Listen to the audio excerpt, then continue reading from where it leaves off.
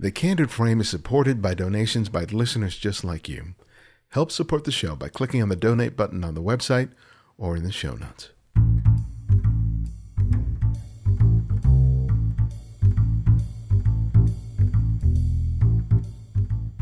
This episode is brought to you by Squarespace. Start building your website today at squarespace.com. Use the offer code CandidFrame at checkout to get 10% off. Squarespace. Build it beautiful. This is Ibadi X, and this is The Candid Frame. With relations between the U.S. and Cuba warming up over the past year, there has been an explosion of interest in the country, which is only 330 miles from Miami. It's quickly becoming the hot destination for tourists, and especially photographers, who are eager to capture classic Cuba before it's possibly transformed by tourism and commercial development. There's no doubt that it's a visually stimulating country, which in some respects has been partially frozen in time because of politics and economics. But if you want to go beyond the cliches of vintage cars and cigar-chomping grandmothers, you have to look for photographers who are committed to doing more with their cameras than simply capturing the obvious. Mia Davidson began her 10-year exploration of Cuba just as the country was recovering from no longer having the economic support of the former Soviet Union. Spurred by curiosity and a sense of social injustice, she found a way to spend extensive time in Cuba for over a decade. The resulting photographs, which are found in her new book, Cuba Black and White, reveals a Cuba that is as complex as it is beautiful. The time working on this project also served to inform the work that she's done subsequently, documenting the world of sustainable farming here in the United States. The book and her story is not just a document of a single project, but a glimpse into the long journey of one very talented photographer. Welcome to the show. It's a real pleasure to have you. I want to start by simply asking you, why Cuba? What was it about the country that piqued your curiosity so much that you felt, I've got to go there?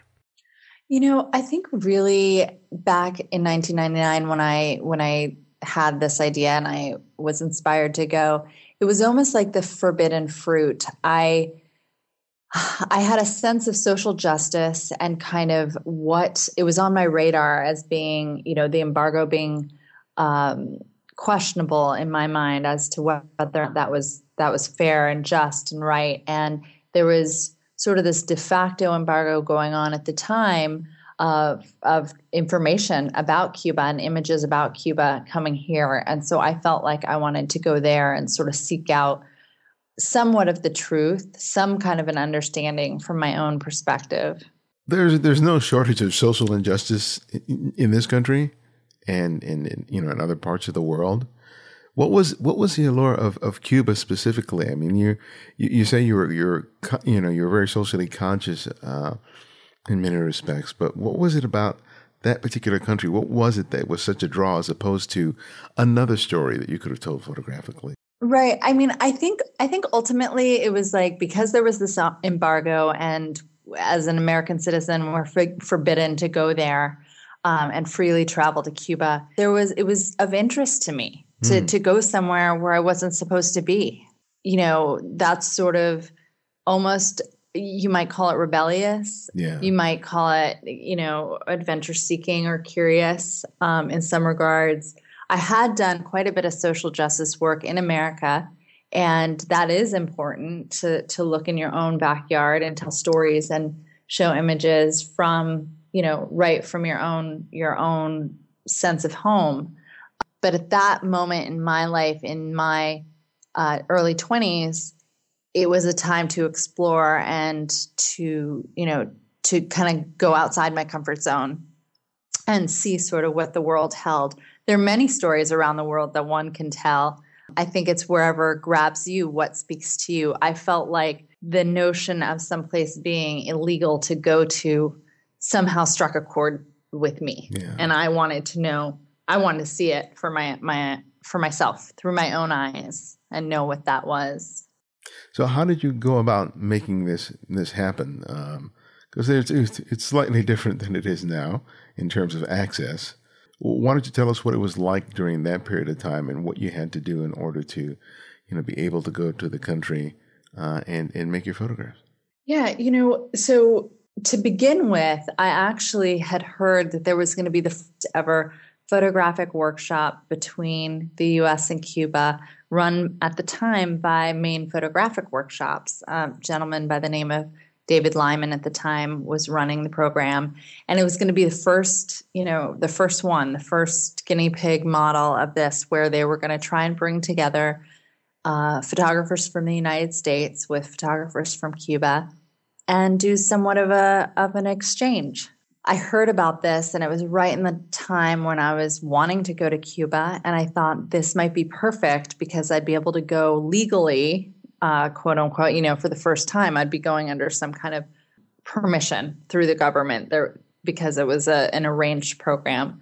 So I thought, for my first time out of the gates, first time to Cuba, this might be the way to go. It also might, give me some insight into the country and some kind of grounds to be there, so to speak, maybe even to meet people, et cetera, and start my story from there.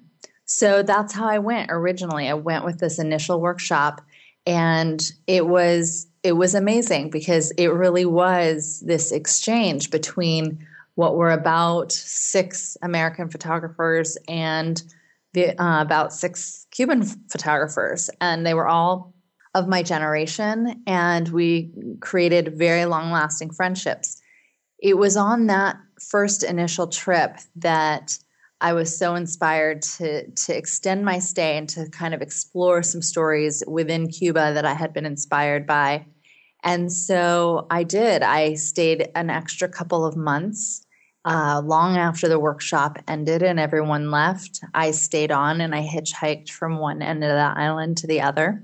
And I began my visual exploration and what would become an almost decade-long project where I would come and go and come back and forth.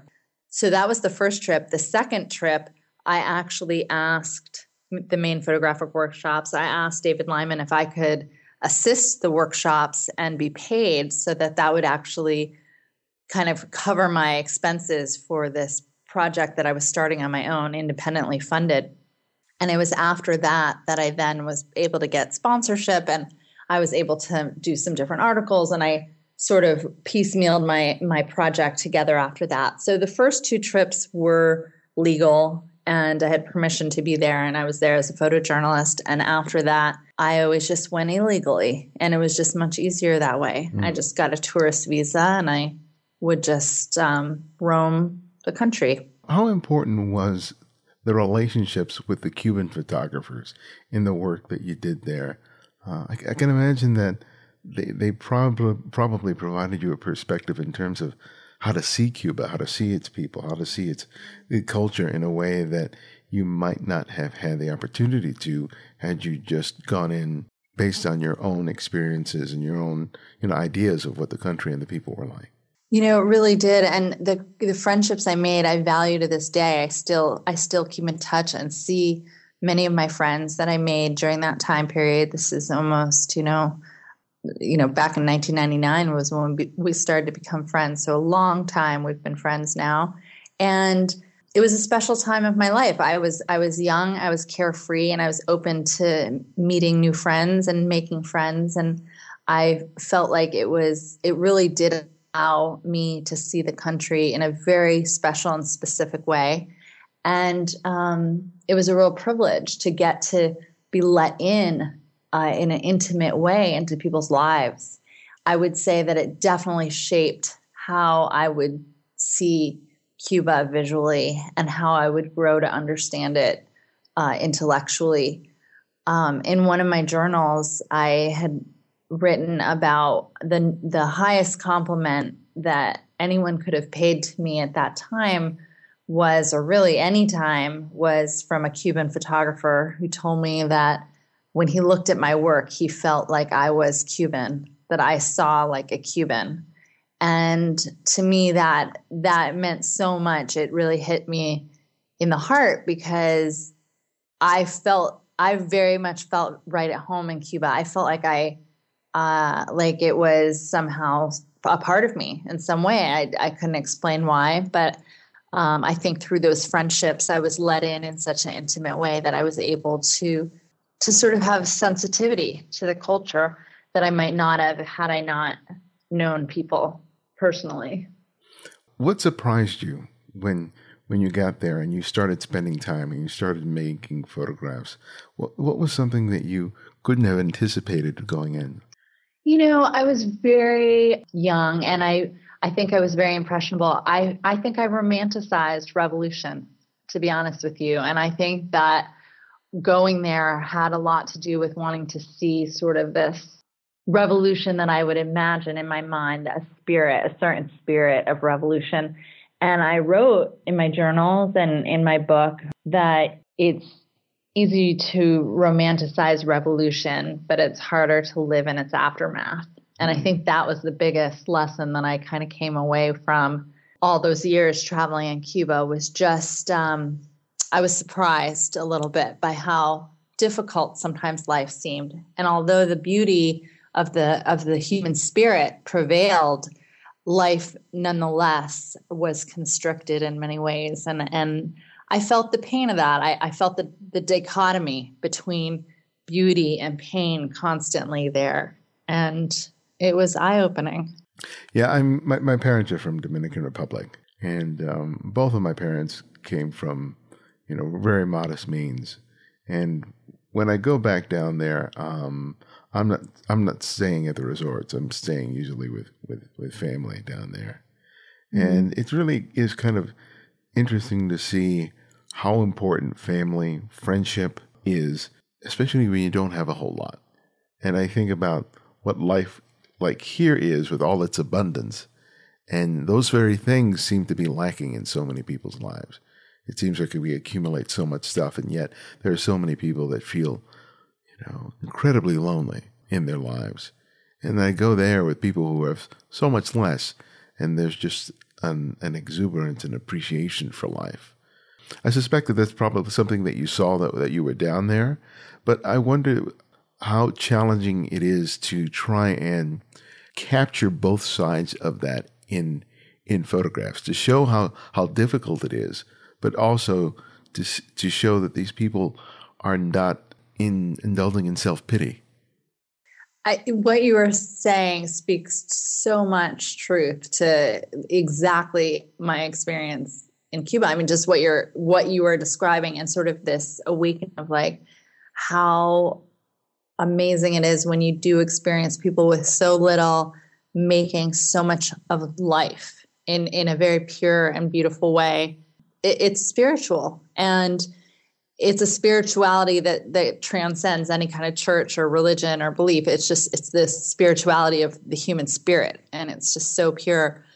And I often found that in Cuba, and I sometimes would find it within the same frame, so to speak. I mean, photographically. Like one of my images in particular that I shot on a train going across the country, and it was this woman sort of in this moment of, long train ride and just kind of the struggle. It was like the struggle of life. It felt like what she embodied.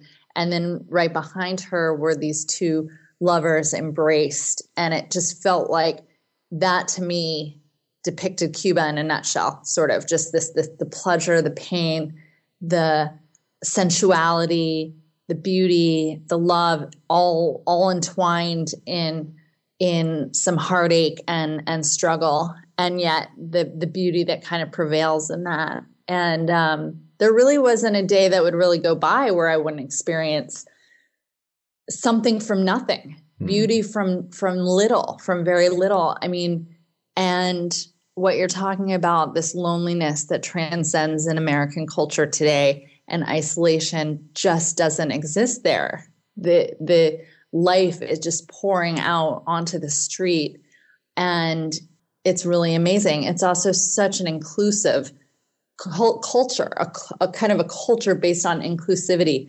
And so, whether that stemmed from something political, such as, not wanting to be looked at as hiding something or closed. You're very open and open doors. And so one could articulate possibly intellectually and politically why the culture is the way it is. But as a visual person, as someone who's going there to photograph and to absorb a culture through imagery and through my eyes, for me, my experience was on a visual plane.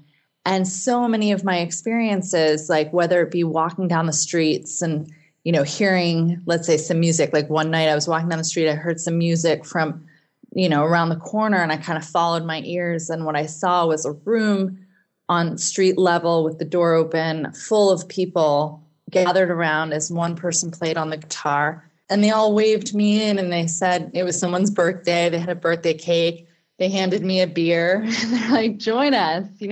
That's the culture of inclusivity. I mean, a perfect stranger walking down the street, and 5 minutes later, I was in a party. And it just, it's a beautiful culture in that way. It's a very welcoming, warm culture. And it spoke to me. And I think that it's something that I miss. It's a aspect of community and culture and that sort of human spirit that I miss here in America. I wish we had that a little bit more here. You were photographing over the span of 10 years. And how did your perspective or the ideas about what you were doing, how did they evolve and change over that period in time? Yeah, I mean, they really did. And I feel like it was through writing in my journals that I could grapple with sort of this ebb and flow of conflicting thoughts and experiences, and sort of writing through written word. I was able to process a lot more of what I was seeing visually. I think that over the 10 years, I went from possibly a lot more of an optimistic viewpoint to being very in tune to some of the suffering that was going on, sort of underlining. And I think that's what made it even more remarkable that the human spirit could prevail, because, there would just be these quiet moments in the shadows that would sort of speak to me in depth. Like one gentleman kind of pulled me aside and was putting his hand kind of up to his nose saying, the water's up to here and we're drowning. And I knew what he meant. And it's this, it's overwhelming when you're starting a photographic project and you land in a place where it's, I guess I had sort of started the project from one perspective, and I allowed my mind to be open to absorbing sort of how that ebbed and flowed and changed over time. And so speaking to people in the shadows, in the quiet of night, my friends who would confide in me, just speak their truth to me. It was in those moments that I was just able to process and understand visually what I was seeing. So I could go a little bit deeper beneath the surface, because there is a Cuba light, so to speak, a Cuba surface Cuba, that if one was going on a quick trip, they might get caught in a net of sort of surface Cuba.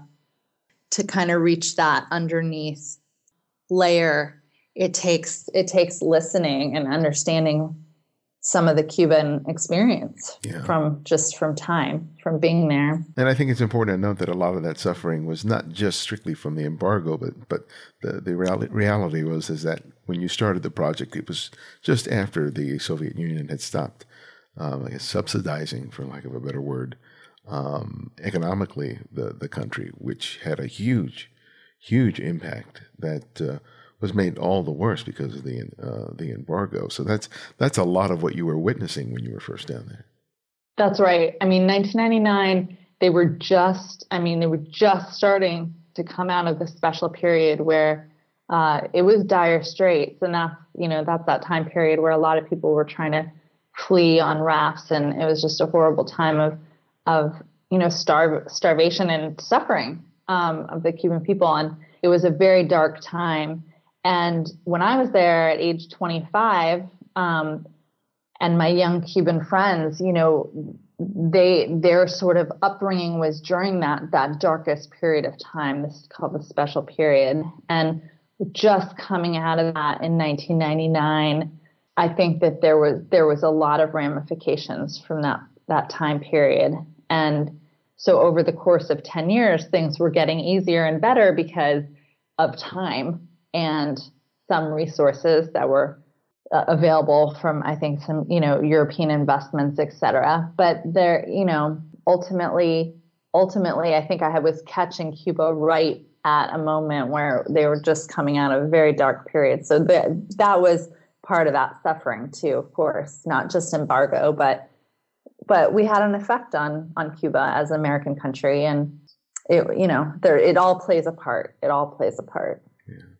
Well, one of a lot of your work over the years has involved sustainable farming and food and that whole industry, and it harkens back to your time in Cuba, because part of what you were doing there is photographing farmers on their land. And can you tell us about what that experience was like and why it had such an impact in the way that you saw food, our relationship to food, and how it's informed the work that you've done subsequently?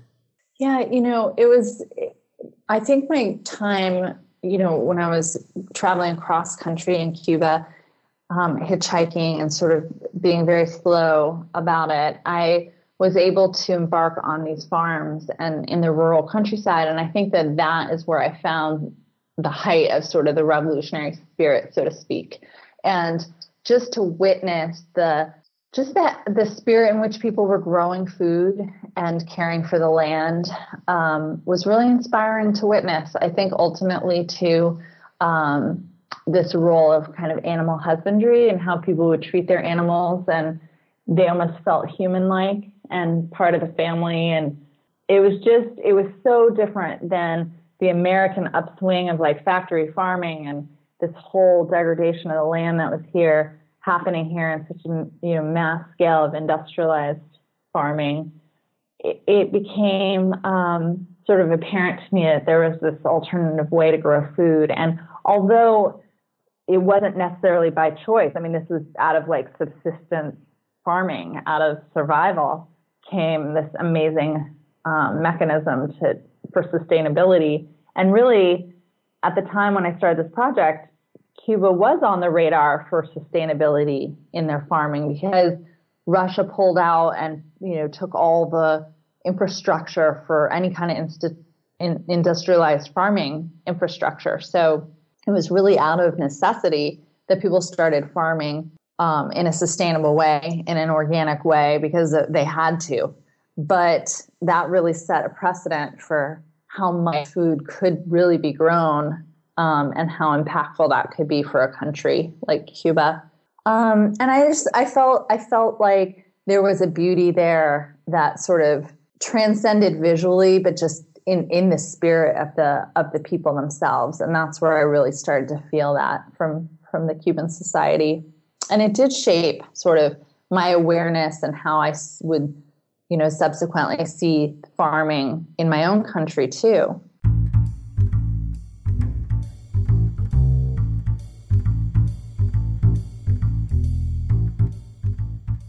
Have you ever shared your passion with photography with someone, and then they ask you where they can go to see your work? And maybe you tell them that you're on Flickr or Instagram or Tumblr. But you know that even if they go to those sites, that they really won't get a full appreciation of what you're doing and what's really your best work. Having a website allows you to curate your own work and to really show it off. I mean, just visit the Squarespace website and check out the examples that showcase Squarespace's awesome templates. You can see creative people who are not only showing off their best work, but are saying, "This is who I am. This is my best." Being able to direct people to your own personal website is not just convenient. It also shows that you are taking enough pride in your work to find a home for it. Find out how easy it can be to do just that. Start your free trial today with no credit card required at squarespace.com. When you decide to sign up for Squarespace, make sure to use the offer code CANDIDFRAME to get 10% off your first purchase. Squarespace. Build it beautiful. And it seemed to touch you in a very personal way, because when you describe not only seeing what you saw, but that you just saw a completely sort of different relationship between people and the land and the dirt itself and what they were growing out of the land, what they were consuming. When you describe it, it's not with a sort of typical objectivity of a journalist. It seems like that it really touched you in a very, very unique way. Well, at the time I was just like romantically involved with a farmer, an organic farmer in the United States who I would later marry and have 2 children with. And so I was seeing farming in a very intimate and personal way at that time in my life. I was up close and personal to this realm of organic, sustainable farming here in the United States. So my eyes were open to that in a way that was very personal. And I think later it actually really was my last flight out of Cuba at the end of my project.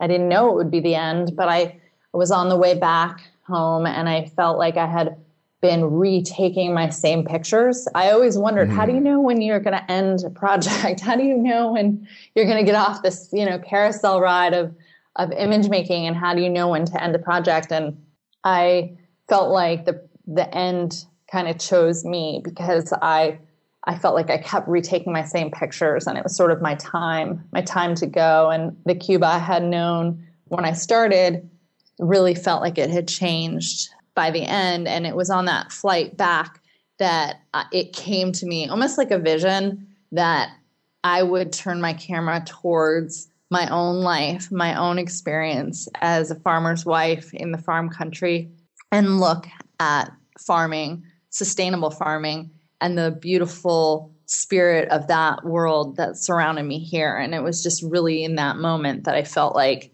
it kind of became clear that it was time to focus closer to home on that. Yeah. But it was really the inspiration from the farms in Cuba that made me see the farms here in a different light. I want to go back a little, because soon after you came from Cuba, that you put together a portfolio of your Cuban images, and you used that to get into the Eddie Adams workshop. And that was really influential in you beginning your photographic career. So I was hoping you could tell us a little bit about that story and why that was so important for you to begin your career as a photographer.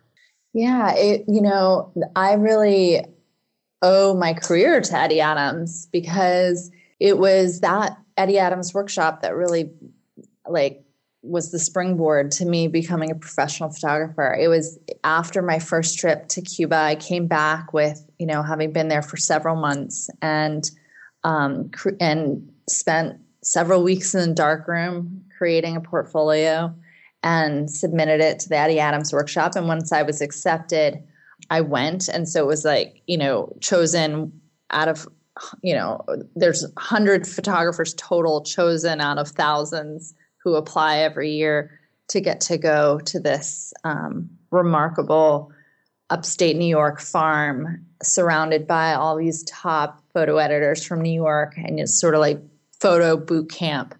And it was there that I was given, at the time, it was slide film we were shooting on. And we were given assignments that would be, equivalent to what you'd have assigned to you in any kind of news arena. And so my assignment was ex-gang members of New York City who had been relocated to upstate New York to restart their life again. And it was really a story that I felt interested in, and I felt captivated by. It was a little bit intimidating. It was exciting. And basically what they do is just drop you off in a van. They drop you off at your location with your gear and just be like, okay, we're coming back to pick you up at a certain hour. That was the boot camp. And so there I was in these upstate New York housing projects, roaming around with my camera and trying to capture this story. It was so amazing and so intense. And people really, it was almost like my experience in Cuba, wandering the streets and going inside, internal, into people's lives and how to kind of facilitate those relationships in a quick and rapid way, where you're accepted and you're welcomed into people's homes. It was those moments that kind of had prepared me that it was my Cuba experiences that had prepared me for the Eddie Adams experience. And then it was Eddie Adams and that whole experience that would prepare me to become a photojournalist. And so it was from there that I then became an AP shooter as a freelancer. I was a stringer for AP in Seattle. And then I would go on to shoot for newspapers directly from all over the world. They'd just call me. And so it was an exciting time. And it was definitely all my experiences in Cuba had prepared me for that. But it was really the Eddie Adams workshop that really springboarded me into the professional realm and assignment realm, because it was high paced, high energy, needing to perform quickly, make something out of nothing. You had to have something good on the film.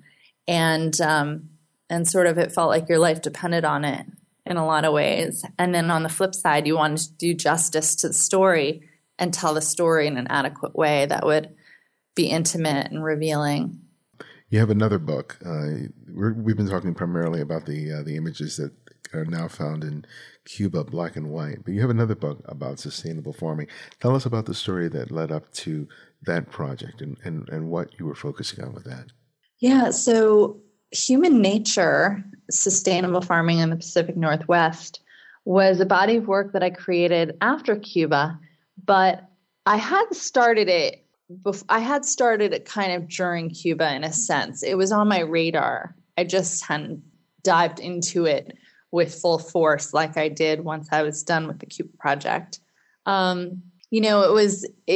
It was a subject matter, like I said, that was very personal to me. It was my life. It was my world that surrounded me here in Washington State. And it was my time to sort of turn my camera closer to home. I had just had my first child. I felt like I didn't want to leave her to go anywhere, further than like 20 minutes from home. I didn't want to leave for weeks and months on end to go do stories far reaches of the earth. And I felt like it was important to tell the story that I was witnessing right there in my own life. So I turned the camera sort of towards my own world and tried to kind of capture what this sustainable movement looks like from the inside. To me, it was always very compelling. It was very intriguing. It was beautiful. It was healthy. It was wholesome. It was inspiring. Everything about it felt like if people only could just see this as an alternative to mass consumption, to industrialized farming, it could maybe have an impact. It was also at a time when Mark Bittman of the New York Times had written that basically, the United States was going to hell in a handbasket, so to speak, with our health, that, the childhood obesity rate was on the rise, that people's soda consumption was out of hand, and that the health of the people of the United States was failing, and really was looking at those factory farms and industrial farming almost to blame. And it was at that moment that I sort of realized, well, wait a second, I'm living in this alternative world. If people could just see this from my standpoint, from how I'm seeing it visually, maybe we could create some kind of impact. Maybe it could inspire some kind of change. At least it could document what it is, this alternative farming movement, what it offers, what that vision could be. Yeah. So that was sort of the impetus to start photographing that world. And it became a very personal project, but it also, at the time, right, as I was just I was photographing, but I wasn't pouring 100% of myself into it. It was right at the time where I was feeling like, man, I need to write a grant. I need it to be somehow funded for this to be a reality. And then I could really give it my all, because I was shooting film and it's an expensive project to do. And it was right at that time where I was approached to write a proposal for Aperture and the USA Television Network, who were doing this big Character of America campaign for television. And then they were going to make a book and a traveling exhibition. And I wrote my proposal and they accepted it. So I was one of 9 photographers chosen for this project. And I was able to just give my all to my vision, to finish out this story locally that I had been trying to work on for years, but never having the funding to do it. And so it really made it a reality to continue and to kind of finish the project. And then after that was over, I got the rest of my funding to finish the rest from a organization called Photo Document out of London. And we were able to do some really big installations, public arts installations, and have some impact on community through public arts. Yeah. Well, you speak to one of the big challenges of people who want to do projects of the type that you've just described, because long gone are the days where magazines like Life and Look and would dedicate pages to stories of this type, and so photographers are really left to either fund these programs, these efforts themselves, or solicit financing from organizations like the ones you just mentioned. Can you speak to your own challenges in terms of being able to in one respect, you're trying to earn a living as a photographer, but secondly, you're also trying to tell stories that have meaning to you, and with a really strong desire to affect change. Yeah, I think I was born in the wrong era. Like I always wished that I was around during the time of the Farm Service Administration, where people were, paid to photograph anything they wanted around America to show really the real America, like what was happening. And that seemed to me like the most ideal job you could ever have, that carte blanche to sort of show us how you see, and just that faith that the editors would have had behind that movement. The closest thing to that feeling was this grant, was this commission by Aperture and the USA Television Network, because they were basically saying, show us positive America, show us something positive in America that we can make a campaign around. And so when I said sustainable farmers, like that is positive as you could possibly get. In fact, let's inspire some people to take this, to see the beauty in this, to see somehow, some way that this could affect change in America. And so that backing, that financial backing made all the difference in this project getting to happen or not. I mean, that is the reality. It's really hard for photographers now. There isn't the Farm Service Administration, and commissions like that are very few and far between. So you do kind of get creative about how you piece together funding for any project one would want to do. One of the impetus for you, starting your career was because you wanted to affect change, and that's been part of your work throughout your career.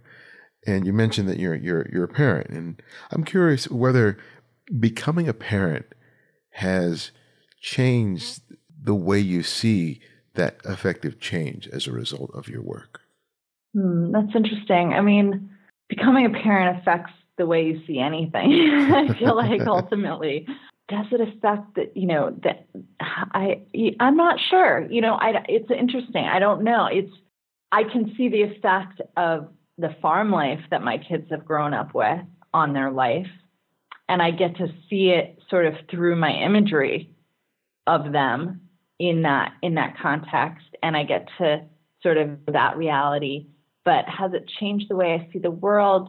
I think there might be a more sort of do or die feeling behind the fight for any kind of social justice, because you feel like, I don't want my kids to grow up in this world right now that's like,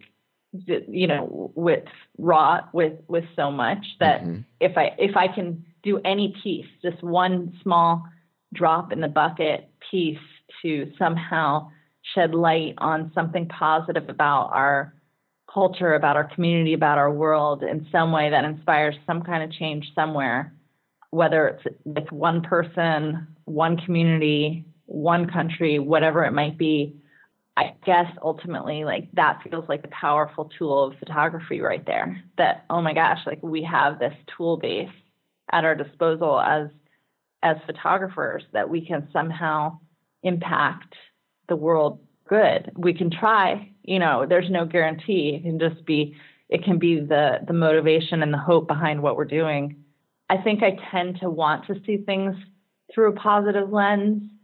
I think that there's a lot of strife and struggle out there and a lot of things that I'd like to close my eyes to because they're so awful. Mm-hmm. But ultimately, I feel personally if I can focus my camera towards what is positive, then maybe it would be contagious. Maybe we could somehow be inspired by positivity to keep breeding and growing positivity. And that's optimistic, but that's just the lens I want to see life through. And it's not for everybody, but that might just be my particular role for this world, for this life. In putting together this book, Cuba Black and White, basically going back in time, looking at your body of work and making the edit for what eventually is found in this book. What was that experience like, sort of returning to an earlier part of your life and your career? Did you make any discoveries about who you were, how you saw, how you photographed, when you were looking back at those images and deciding which ones were going to eventually be in the book? Oh my gosh. Yeah. I mean, what a journey to do this. The editing process for this book was a real self-discovery journey, because just to begin with, to look through hundreds and hundreds of contact sheets, it felt like going home again or visiting old friends. It was like I knew everybody, even if it was street photography, even if I didn't really, it was like I remembered their faces and I remembered where I was. It was like a visual diary. So there was that. And then to kind of call out and scour through all my old journals, it was like getting to know the 25-year-old me and sort of what my thought process was and sort of what was on my mind at that time. And there were things that kind of stood out to me of like where my mind was, what was inspiring me at the time, how was I seeing things, like small poems I would write. Like one was, within revolution, there's music. Pianos are played, people dance, horses are cleaned, and the movements of life happen. It's like the movements of life happen just jumped out at me on the page, because that's how I was seeing at 25. And that's sort of how I see now too. I recognize myself, in those words and in those sentiments or in those thoughts. I feel like in a way it was a coming of age to make this work and to write my thoughts down and to sort of somehow grapple with the world. I mean, I think that I really think it was through the writing of my journals ultimately that helped my mind process what I was seeing visually, because it was a lot. It was a lot for any young person to travel outside of their known world and try and really internalize what another culture is all about. Well, my last question that I ask each guest is I ask them to recommend another photographer for our listeners to discover and explore. And it can be anyone, someone you've long admired or someone you've recently discovered. So who would that one photographer be and why? Oh, that's hard. It's hard to pick just one. There's so many that I feel like have inspired me over my life.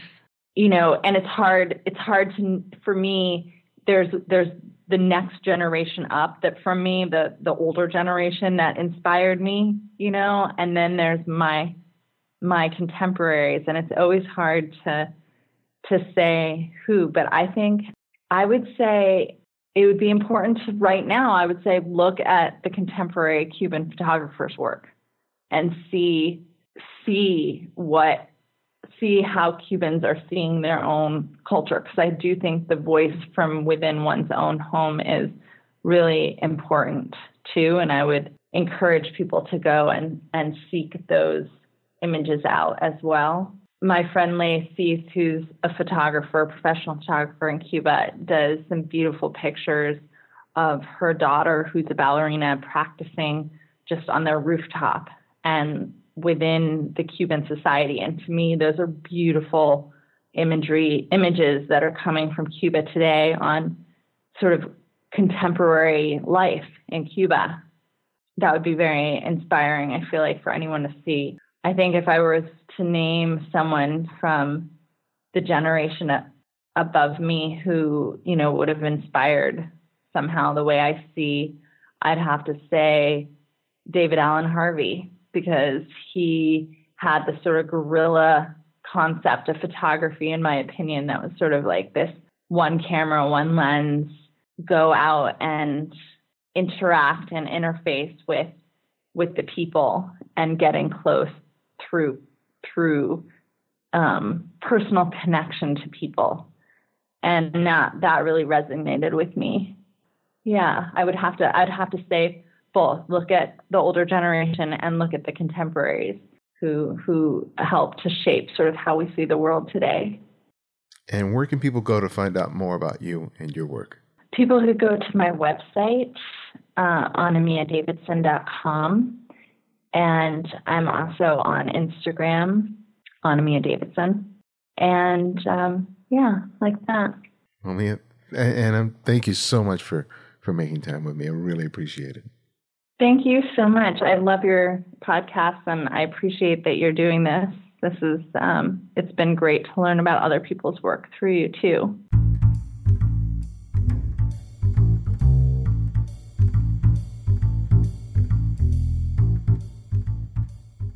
Thanks again for joining me.